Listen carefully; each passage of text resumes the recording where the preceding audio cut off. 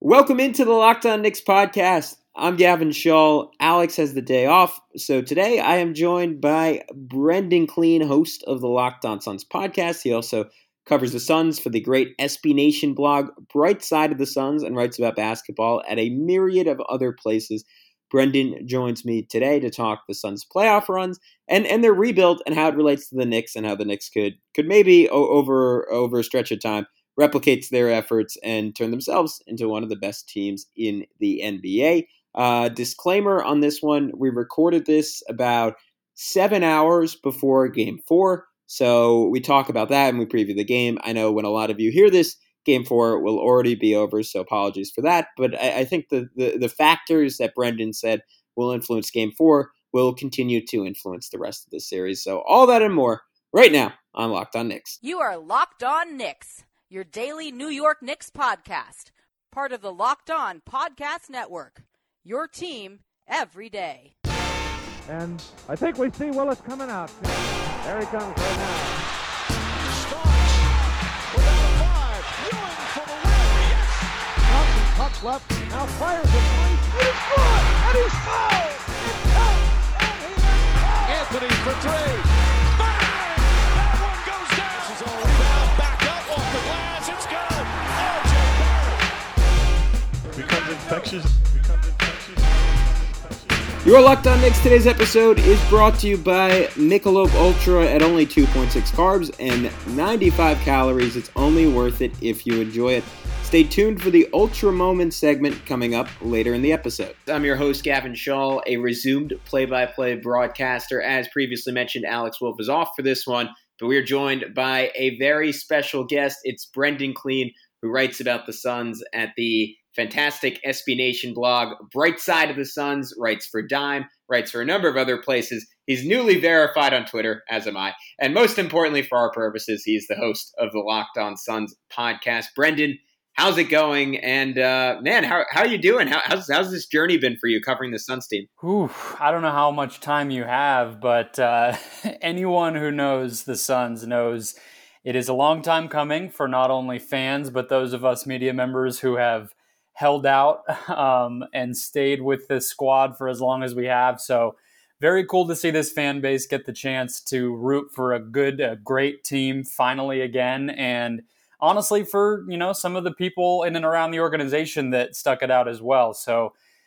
very, very happy times in the Valley out here and happy to be on the show. I got to be honest, Brendon. I am extremely jealous, as you know, and people who listen to this podcast know, as I mentioned incessantly. I covered the Suns throughout college. I guess it was about 2015 through 2017. Not exactly a gilded era for the Suns. So you saw the dark days. You're one of the few who got to be around the bad times. So you're an alumni. It was surreal. I did get 1 year of Devin Booker, so the light was kind of cracking through. I got a variety of really bad slogans. Ignite the Future is still will forever ring in my ears. And now that the future is ignited, it feels predetermined. It feels like they knew something was going to happen, and it took a little bit longer than everyone thought. It was like when your lighter runs out of fluid. Basically, it was just 4 years early. Was really all that. I just took a while to go to the shop to get it refueled. Yeah, it was exactly. It was a long runway, but at the same time, I do have that jealousy and darkness in my heart. But I feel happy for you. I feel happy for Suns fans. As someone who still identifies as a Suns fan, I feel happy for myself. I keep saying for the Knicks and Suns, it hasn't been 10 seasons of bad basketball from 2010 to 2020, excluding 12-13 for the Knicks. It's been 19 of the last 20 years have been genuinely awful. And for this to finally turn around for both teams in the same year has been pretty amazing. So I wanted to start off here, Brendon. We'll circle back and we'll talk about this current series against the Clippers, but I kind of want to know if I'm taking away some lessons during this podcast for my Knicks and rebuilding teams across the league. What should the rest of the NBA learn from the Suns and how they got to this spot? I worry sometimes when I get questions like this that it's going to end up sounding really corny, because a lot of the things that I'm going to cycle through that I think and truly believe are pretty fundamental to how the Suns turn this thing around are going to come off as, sports cliches. But I really think when you were as you get it, Gavin, but like some people might not understand just how bad it was in Phoenix. And, I guess, the ownership situation, Knicks fans probably do have some ways to kind of feel this pain too, but it was horrible. I mean, it was a culture of losing. It was coach after coach after coach. It was failed draft picks. It was rooting. The only good night of the year was lottery night and maybe draft night, but even then you didn't really feel great. And so you had to start from the ground floor. It was the base level of bricks to come in, and that was what James Jones basically had to do. He got the job out of nowhere in the basically week leading up to the 2018-19 season, and had to start from scratch. So, ended up eventually hiring Monty Williams as the coach due to their relationship from Portland, and built a culture from there. It was, we're going to get rid of guys who aren't going to buy in, who don't have a commitment to this program, which was the vast majority of the roster. It was, buy-in from the owner, getting a legitimate coaching staff in the door, getting front office people and stats people and those types of guys that just had not been a focus or a priority, or at least could not, Ryan McDonough previously could not get the sign off to get them. And from there, once they had the infrastructure, it's all right, what do we want this team to look like? We're going to have a lot of shooters. We're going to have a lot of guys who play hard, and we're going to put players around Devin Booker and DeAndre Ayton specifically, but I think Booker most importantly, who complement them, who are going to make them better. And you saw that starting with Mikal Bridges, who James Jones had a big role in trading for, even though McDonough was still around. You saw that with Ricky Rubio, who eventually obviously leads to Chris Paul, Jay Crowder, another example, Cam Johnson, these guys who just compete at a really high level and do a lot of things that you want role players and complementary pieces to do. And obviously, like you said, Devin Booker arriving was the beginning of something new, but it's only one step. And so they had a lot of work cut out for them. And this is, I think, the payoff of basically this 2-3 year plan that Jones put in place.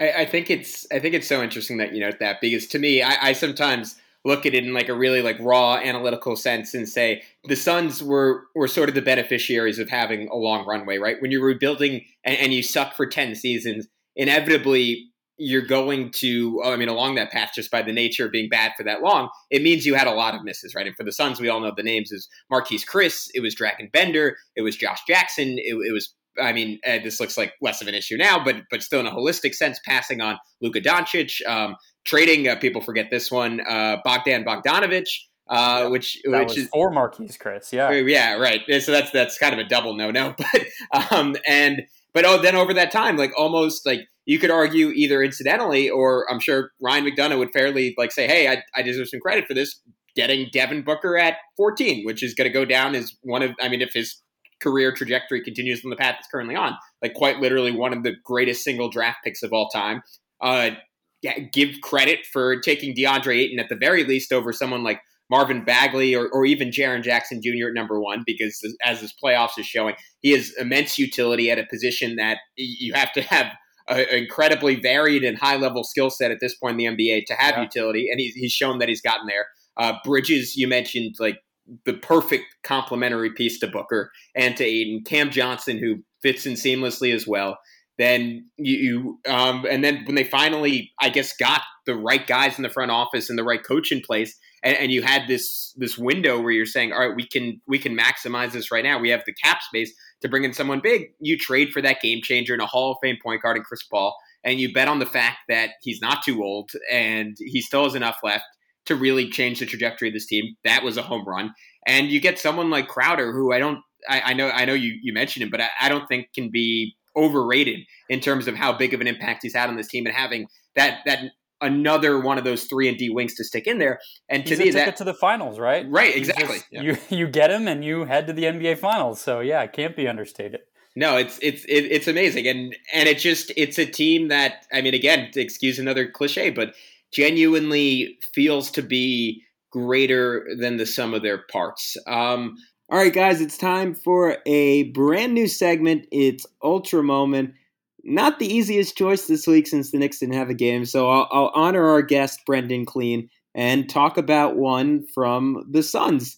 The Valley Oop, as they're calling it. DeAndre Ayton taking a back screen from Devin Booker that caught Ivica Zubac in the chest, sneaking into the lane, and Jay Crowder throwing one of the better passes I've ever seen over the top of the backboard.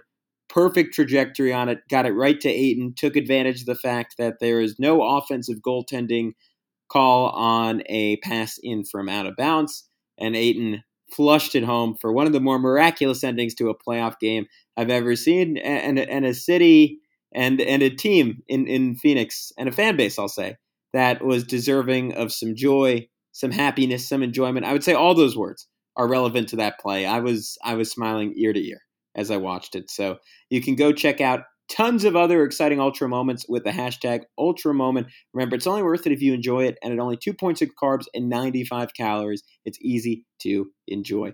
Joy creates success. I would say this was a case of success creating joy as well, so that works both ways. And you got to remember, in the end, enjoyment isn't the end game, it's the whole game. All right, we are back with Brendon Kleen, but first I want to remind you, today on Road to the Finals, our NBA playoffs coverage is brought to you by Michelob Ultra. It's only worth it if you enjoy it. And at 2.6 carbs and 95 calories, we can all enjoy the games a little bit more this season. Now back with Brendon to enjoy talking about the Phoenix Suns. Well, that's exactly, if I can just jump in back to the cliches, that's exactly the reason why I think it can be so... You get to basically a level where it does become difficult to really microanalyze much of what's going on. It's like, I can tell you what makes Cameron Payne great as a basketball player. We've all seen it. He's quick, he can finish, he's crafty, he's smart, he's efficient, all those things. And he competes on defense. But like, there is a certain level of bringing a guy like that into your program and having him score 29 points in one of the best games in franchise history, in Game 2 of the Western Conference Finals, where it's like, what is there really to say that we're going to find on Synergy Sports, right? It's like they got that performance out of Payne, and they've gotten similar ones out of other guys on this roster because they committed to culture building, to player development, to a system that would make its players better, and that's what you're just seeing the fruits of right now. And so it's both. Obviously, you have to have talent. I'm not trying to underestimate the greatness of some of the individual pieces here, but there is some breaks that they've gotten simply because of some of those intangible things that, don't necessarily always factor into how we talk about basketball. So I guess bringing this back to the Knicks, where most people's ears probably just perked up, I want to kind of grade the Knicks roster building right now on the Suns scale. So I'm gonna make some comparisons. I see Julius Randle. I think you almost have to put him in the Chris Paul role as the oldest guy on the team. In terms of age, he's closer to Devin Booker. And I think the issue for the Knicks right now is like I can make player-to-player comparisons. I can say, all right, Randall's your Chris Paul. RJ Barrett is maybe your Devin Booker. Mitchell Robinson, Emmanuel Quickley, that's your Mikal Bridges, that's your Cam Johnson to some extent. Reggie Bullock, or if they presumably a better version of him, would be Jay Crowder. But that's sort of the catch in all those comparisons is the Suns in each of the spots that the Knicks have these guys, the Suns have a better player. Not even a better version of the player, because we're talking about completely different like player types and positions in a lot of cases. But yeah, I look at the Knicks and I'm like, how can they get to this point? And maybe it's the simplest answer is they just have to like add another superstar, and that they're not really going to follow the Suns model. They're going to have Randall. They're going to sign another star, and if you say Randall's quote unquote their Booker, then maybe their Paul is someone like a Bradley Beal or not Kawhi Leonard specifically, but someone of that stature that they get in free agency. Or if that doesn't happen for them, the way that they can get there is someone like RJ Barrett or Emmanuel Quickley making that leap. But just from afar, Brendon, looking at this Knicks team from the opposite side of the country, what do you see about their future? And I mean, this was a Suns rebuild that sort of snuck up on all of us. I mean, even as far back as a year ago, I would argue that things look promising with Ricky Rubio at the helm. This was certainly a team that was more fun to watch. But before the bubble and before they went 8-0 in the bubble, I wasn't looking at them and saying, all right, they are on track to make a finals next year. I was saying they're on track to be kind of like a first rounded out, second rounded out, like best case scenario, sort of what the Utah Jazz have been the last couple of years. And then they have that bubble run and completely accelerate things. So do you see any of that latent potential within the Knicks? And I guess what shifted for the Suns that sort of took them to that next step? Well, I'm going to be honest with you and your listeners that I didn't expect the Suns to be a finals team until 2 weeks ago. Well, same thing, and we'll talk about that. But not that I underestimated them, or I actually was higher on them than I think most of the average NBA fan would have been. But they've even surpassed what we thought heading into the postseason. So that's, I think, something to keep in mind, is that they have really upped their own ante at every turn. But I would say something a little bit different, which is that to me, Randall is probably, you said age-wise, closer to Booker, and I actually kind of think that's the better way to look at this. And you know this team better than me, but I kind of feel like you in New York are waiting for the Chris Paul, right? Like, this is the team that's going to prove that it can win and get the interest, pike the interest of a superstar when the next time one becomes available and they're looking around. And so I think, Randall being sort of the guy who played at an all-star level and led the team to respectability is going to be the guy that opens the floodgates for the next player. And and then from there, it's like, I do see some similarities. I think like the ability to hit on players like Mitchell Robinson and Emmanuel Quickly late in the draft and allow yourself basically as a franchise to make up for some of the misses. And we don't need to go through the Knicks misses either in the draft, but you have to start to build depth if you don't have the high-end talent. And I think that's what we started to see from these Knicks as well.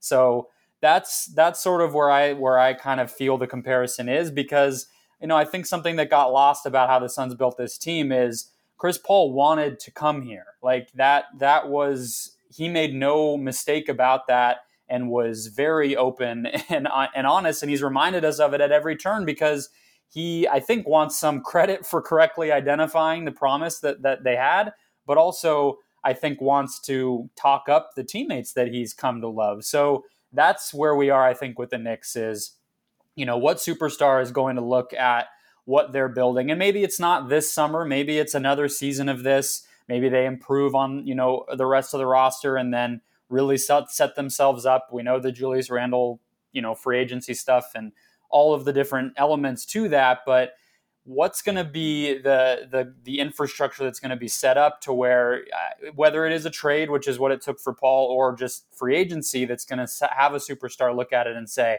like, I can be the guy that puts this over the top. And that's really exciting, because I think that for the first time in a while, both of these franchises can really say that they are in a position to do that.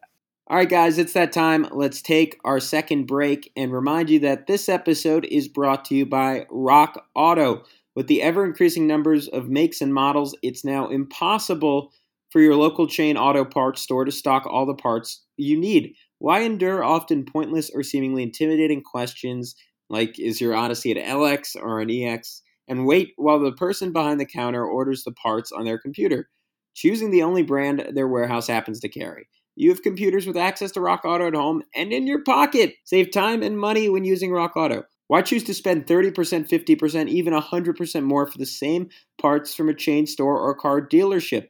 Honda Odyssey fuel pump is $353 from a chain store. It's $216 from Rock Auto. At the end of the day, Rock Auto is a family business serving do-it-yourselfers for over 20 years. Go explore their easy-to-use website today to find the solution to your auto parts needs. You can do that at rockauto.com right now and see all the parts available for your car or truck. Right, locked on in their How Did You Hear About Us box so they know we sent you. Amazing selection, reliably low prices, all the parts your car will ever need. rockauto.com. And today's episode is also brought to you, as always, one of our frequent favorites, by BetOnline. It's the fastest and easiest way to bet on all your sports action. Baseball season is in full swing, and you can track all the action at BetOnline. Get all the latest news, odds, and info for all your sporting needs, including MLB, NBA, NHL, and all your UFC/MMA action. Before the next pitch, head over to BetOnline on your laptop or mobile device and check out all the great sporting news, sign-up bonuses, and contest info. Don't sit on the sidelines anymore, as this is your chance to get into the game as teams prep for their runs to the playoffs. Head to the website today or use your mobile device to sign up today and receive your 50% welcome bonus on your first deposit with our promo code LOCKEDON. BetOnline, your online sportsbook experts. Yeah, I think that's the Knicks trump card, where you, to some extent, again, you need some of these guys to make those types of jumps. And it was a very similar story for the Suns, where they needed Booker to round out his game to some extent, though I'm certainly of the opinion that he was always destined to be this good. And like from the second he walked into the league, it felt like a certainty. And you read some articles about him, and it seems like that was something that he was well aware of in and of himself. But then guys like Mikal Bridges had to make that jump. Ayton had to reprioritize certain parts of the game, and even within this season, change his work ethic. And turn into a guy who, again, just does, like, literally fills in just about every gap for the Suns team. And I think, and you need great players to do that, right? Like Devin Booker was bad on defense until he wasn't, right? Because now all of a sudden, look, he can't be bad, because otherwise they're going to lose. Yeah, and I mean, I think that's the key point. And it's when you talk about a team that's greater than the sum of their parts, I think that's almost, some of it is situational. It's all right. You need players like a Chris Paul that are good enough that they will push you to your extremes in situations where you have to be at your best, and and the expectation is that you're constantly playing at your best.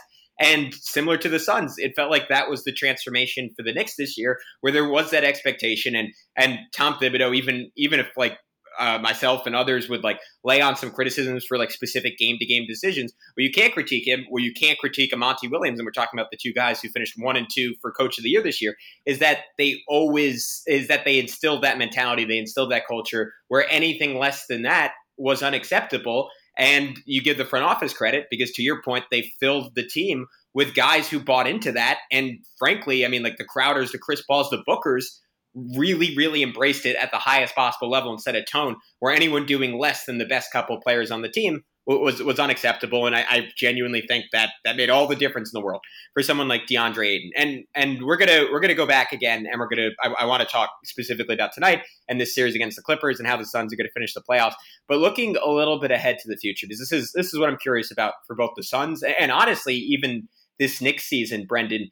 How sustainable do you think this is? Because if I'm going to be a downer on the Suns, and I don't want to do that because I love this team and I think their run is amazing. But if I were to look at this from like the most clinical downer perspective, I can make an argument that the Suns maybe, not necessarily, but maybe wouldn't have won any series in this playoffs with a healthy Anthony Davis. They might not have beaten the Nuggets with a healthy Jamal Murray. And again, that's not an insult to the Suns, because I think the Lakers with a healthy Anthony Davis and a fully healthy LeBron could have won the titles. I think the Nuggets with a fully healthy Jamal Murray might have been the favorites to win the title. I think the Clippers with a fully healthy Kawhi could have been the favorites to win the title. I think even if you're going to say the Suns get through all this and they get to the finals, I think they would have been screwed against a fully healthy Nets. But that's not going to happen anymore, because James Harden got hurt and then Kyrie Irving got hurt.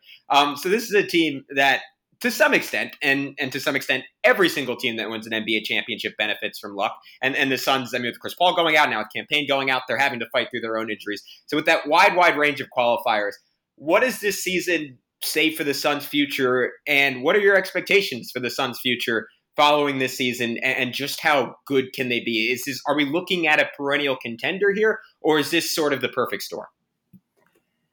I think, to answer the big question as succinctly as possible, I think that they are here to stay, because I think as much as there's obviously some cloudiness around what Chris Paul's long-term future would look like, just because his career is going to end at some point during the primes of the younger players, you're also going to see those guys continue to get better, right? So whatever version of Devin Booker there is right now, and it's a pretty darn good one, he is only 24 years old. So you would expect that when he's 27, maybe he doesn't need a player quite as great as Chris Paul to kind of take the load off of him, and this team can start to look a little bit different. So it'll be a new version of the Suns. They'll have to adjust and figure out what post Chris Paul looks like. But I think there's enough talent and institutional capability here to keep it going. On the other question of like the legitimacy here and all of that, I would say like I agree with some of the nits that can be picked, and there's going to be, I think there already has been a little bit of that narrative. I would, and even before the playoffs, the fact that they basically, them and Utah were so just much healthier than the rest of the league. I mean, Utah got hit with it late, but they basically had such a lead in the standings that it didn't end up mattering. That narrative was already there. I just think, like, I went through this on Locked On Suns recently, and it's like, people really quickly already are pretty complimentary and respectful and appreciative and excited about the 2019 Raptors championship. That asterisk faded real quick, right? Like, yes, we know that KD and Klay Thompson got hurt, and that played a major role in why things went down the way that they did, but that doesn't really get talked about, and it's only been 2 years since that happened. So I just feel like we forget that easily, and just how impossible it is to win an NBA championship, especially for a Suns team that knows that all too well, having never won one in their history, despite a lot of great teams, is in no position to be sort of like finding exceptions to the rule, right? So I just think, like, if they get this done, it's impressive no matter what, and it will continue, I think.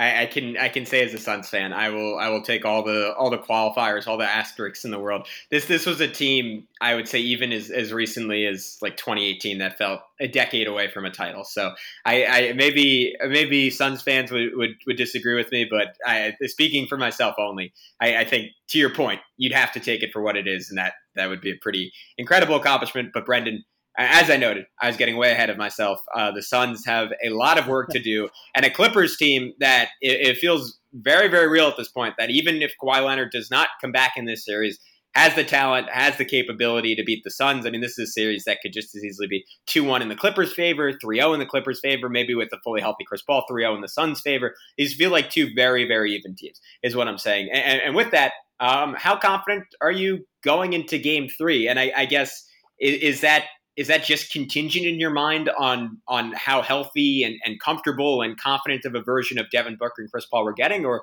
what do you see this Game 3 coming down to? Well, you're probably not going to get a 10 of 40 performance from the combination of Booker and Paul. So I think that is probably the first place to look of just what will be different and probably better on the Suns side.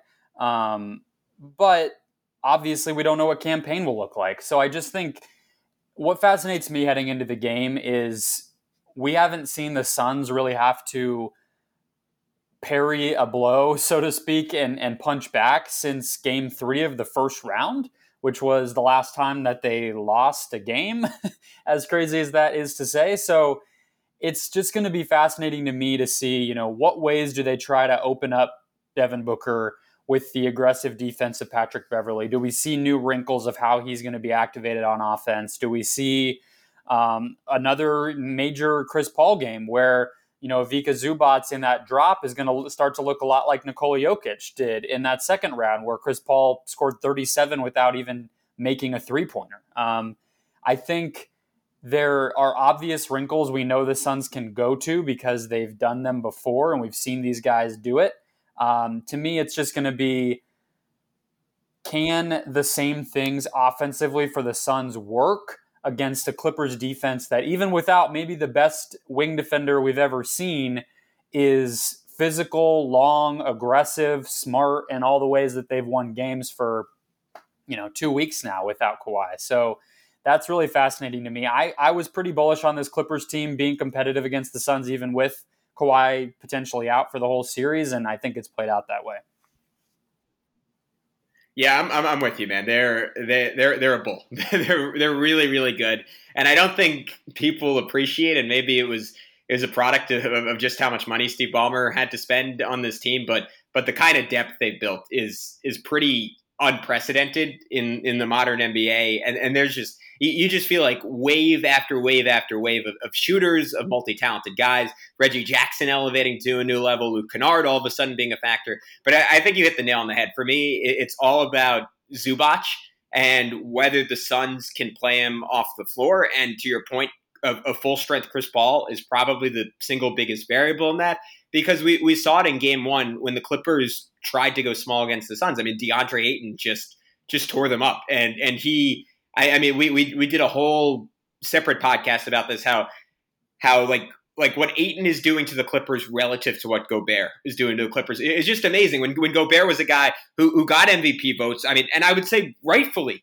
based on his regular season impact. I mean, he was just incredible. And the Clippers said, all right, you can like do what you got to do on defense, and we're going to stretch you out, and we're going to minimize your impact there. But then offensively, you're not going to do anything around the rim because that's just not who you are. We can switch Reggie Jackson onto you, and good luck. Try to post him up. If that's your offense, we're going to blow you out of the water shooting threes. And the Suns flipped that on their head and said, yeah, DeAndre Ayton, he can make a jump hook. He can dive to the rim and catch and finish. And I mean, I don't know if I'm asking you now for like another key to the game or just to gush about Ayton, but personally, as someone who sort of saw Ayton the first few years, and I was a guy who, like, this isn't revisionist history. Like, going into that draft, I was saying it's insane if they do not draft Luka Doncic. This is a guy coming into the league with the greatest resume point in NBA history, winning the MVP of the EuroLeague as a teenager. Of anyone to ever come into the NBA. And for him to not go number one, it's insane. I'd still argue that to some extent, and maybe that colored my view of Ayton, but I always looked at Ayton and I was like, you know what, he's going to put up good numbers, but this just like, he has to take such a big jump, at least as a rookie, to really contribute to winning. Second year, I was a little bit more optimistic, and for him to turn into what he is now so quickly, and I said it before, and I'll say it again right now, and that's really one of the few centers in the NBA who could play in this series is pretty astounding. DeAndre Ayton largely, and it goes back, I feel sometimes embarrassed talking about this team because I could talk to you about them all day, but I get to these walls where I do have to throw my arms up to a certain extent because this guy makes absolutely no sense as a basketball player.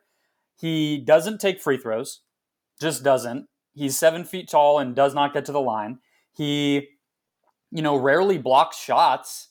He hardly gets blocks. Maybe he'll get 2 in a game max, but he's not going to pile up, Anthony Davis level of turnover creation, have these 3, 4, 5 stock nights with steals and blocks combined. He's nowhere near that type of player. And yet he doesn't miss any field goal attempts seemingly. He's shot, I think the stat was 70% or higher in 12 straight games, was some sort of like record in NBA history leading through Game 2.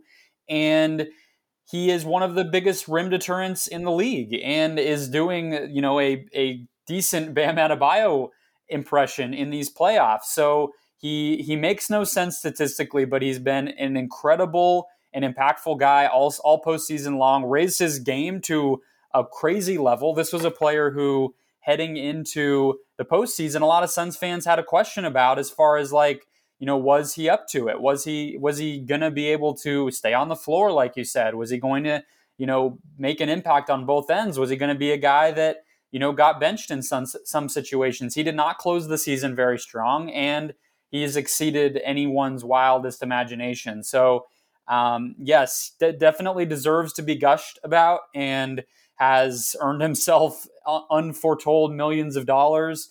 And we will see what he continues to do. But you're right. There is a really tiny amount of players who could do what he has done against Anthony Davis, Nikola Jokic, and now this tiny Clippers lineup that doesn't even have a center sometimes in back-to-back-to-back rounds. It's pretty unreal.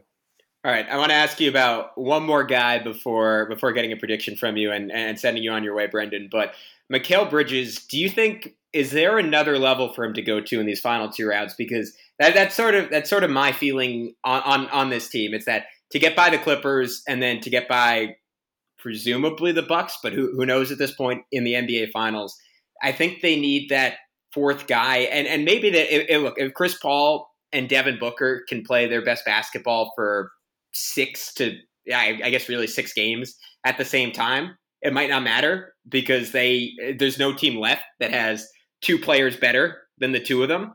And you could make a case that on the right night that each of them could be the best player on any of these teams left. But I don't think that's going to happen. With Chris getting back into rhythm, with Book having to deal with the mask, I don't know why. Maybe just a sinking like Knicks Suns fan feeling in my stomach, but I feel like something will go wrong on that front. And I think they do need those integral support pieces. And I mean, the first two games of the series, it was Campaign stepping up and being that guy. And maybe you have a game where Cam Johnson hits 6 threes, or maybe Ayton takes it up another level and scores 30 points. But it feels like he's sort of at his max in terms of offensive output. To me, I think Bridges kind of has to be that guy. And this could be entirely a miss on my part and something I haven't seen enough in the playoffs. But I got the feeling during the regular season there were like moments of self-creation from him that I've seen in like fits and spurts in the playoffs, but maybe not quite as sustained, which again totally makes sense because the playoffs, especially as you go round to round to round, get harder and harder for everyone. To some extent, it's amazing that he's been as good as he has throughout this postseason. But I got to ask you, is there another level there? Because to me, if he can hit that and string together, maybe not even a couple 20-point games, but a couple like 16 to 18-point games, few plus threes, just a couple of those like surreal like length plays defensively that can be momentum changers where he gets to come from behind block or something. To me, that'll be the guy that pushes the Suns over the top.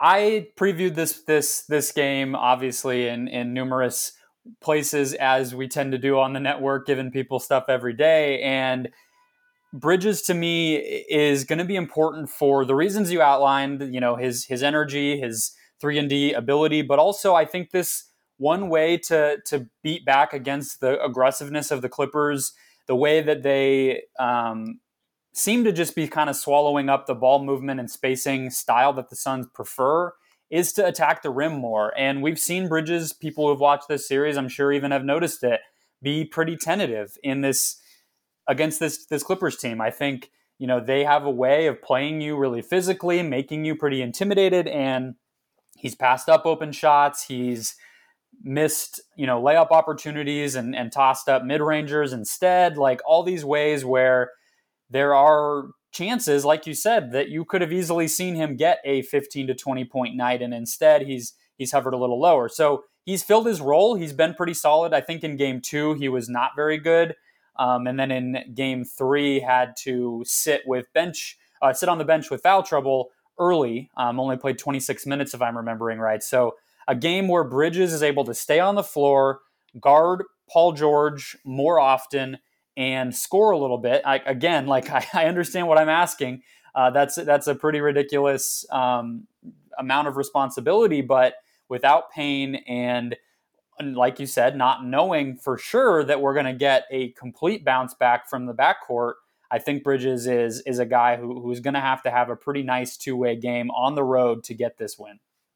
I'm in total agreement with you, and I got to send you out on this, Brendon. How does this all end for Phoenix? Do they get out of this Clippers series? Do they lose in 7 in the NBA Finals? Do they win in 7 and send Devin Booker off to Team USA on the highest of possible notes? How is this going to all finish up? I did love the idea on the Bill Simmons podcast that Sirat Sohi had of basically Devin Booker winning the finals in 7 games with the Suns and then effectively traveling backward in time to go to Tokyo because of the way that time zones work, and then basically suiting up to play with Team USA. It would be a superhero moment. I want a movie made. I want a mini series, whatever we can get. So that's probably for the drama what I'm rooting for. If I'm being practical and actually giving you some real analysis, my guess is that they do beat this Clippers team. I think that what they showed in games 1 and 2, while we know the Clippers have been really resilient this postseason, they're without their best player. And I think the Suns just showed that when they are at their best, that they can beat the Clippers. And all you have to do is do that 2 more times. And I think that's doable, especially with home court advantage. And then in the finals, I mean, man, if it is the Bucks, which it's seeming to trend that way, I think the Bucks are the better team in that series. Those 2 teams, I don't know how many Knicks fans necessarily tuned in. Not a lot of them were nationally televised. I think one of them was in February, but the Bucks and the Suns have been neck and neck. Like if you look over the past 2 seasons, I think those teams, probably the margin of all the games they've played is single digits. Like they tend to bring the best out of one another. Drew Holiday, Devin Booker would be awesome.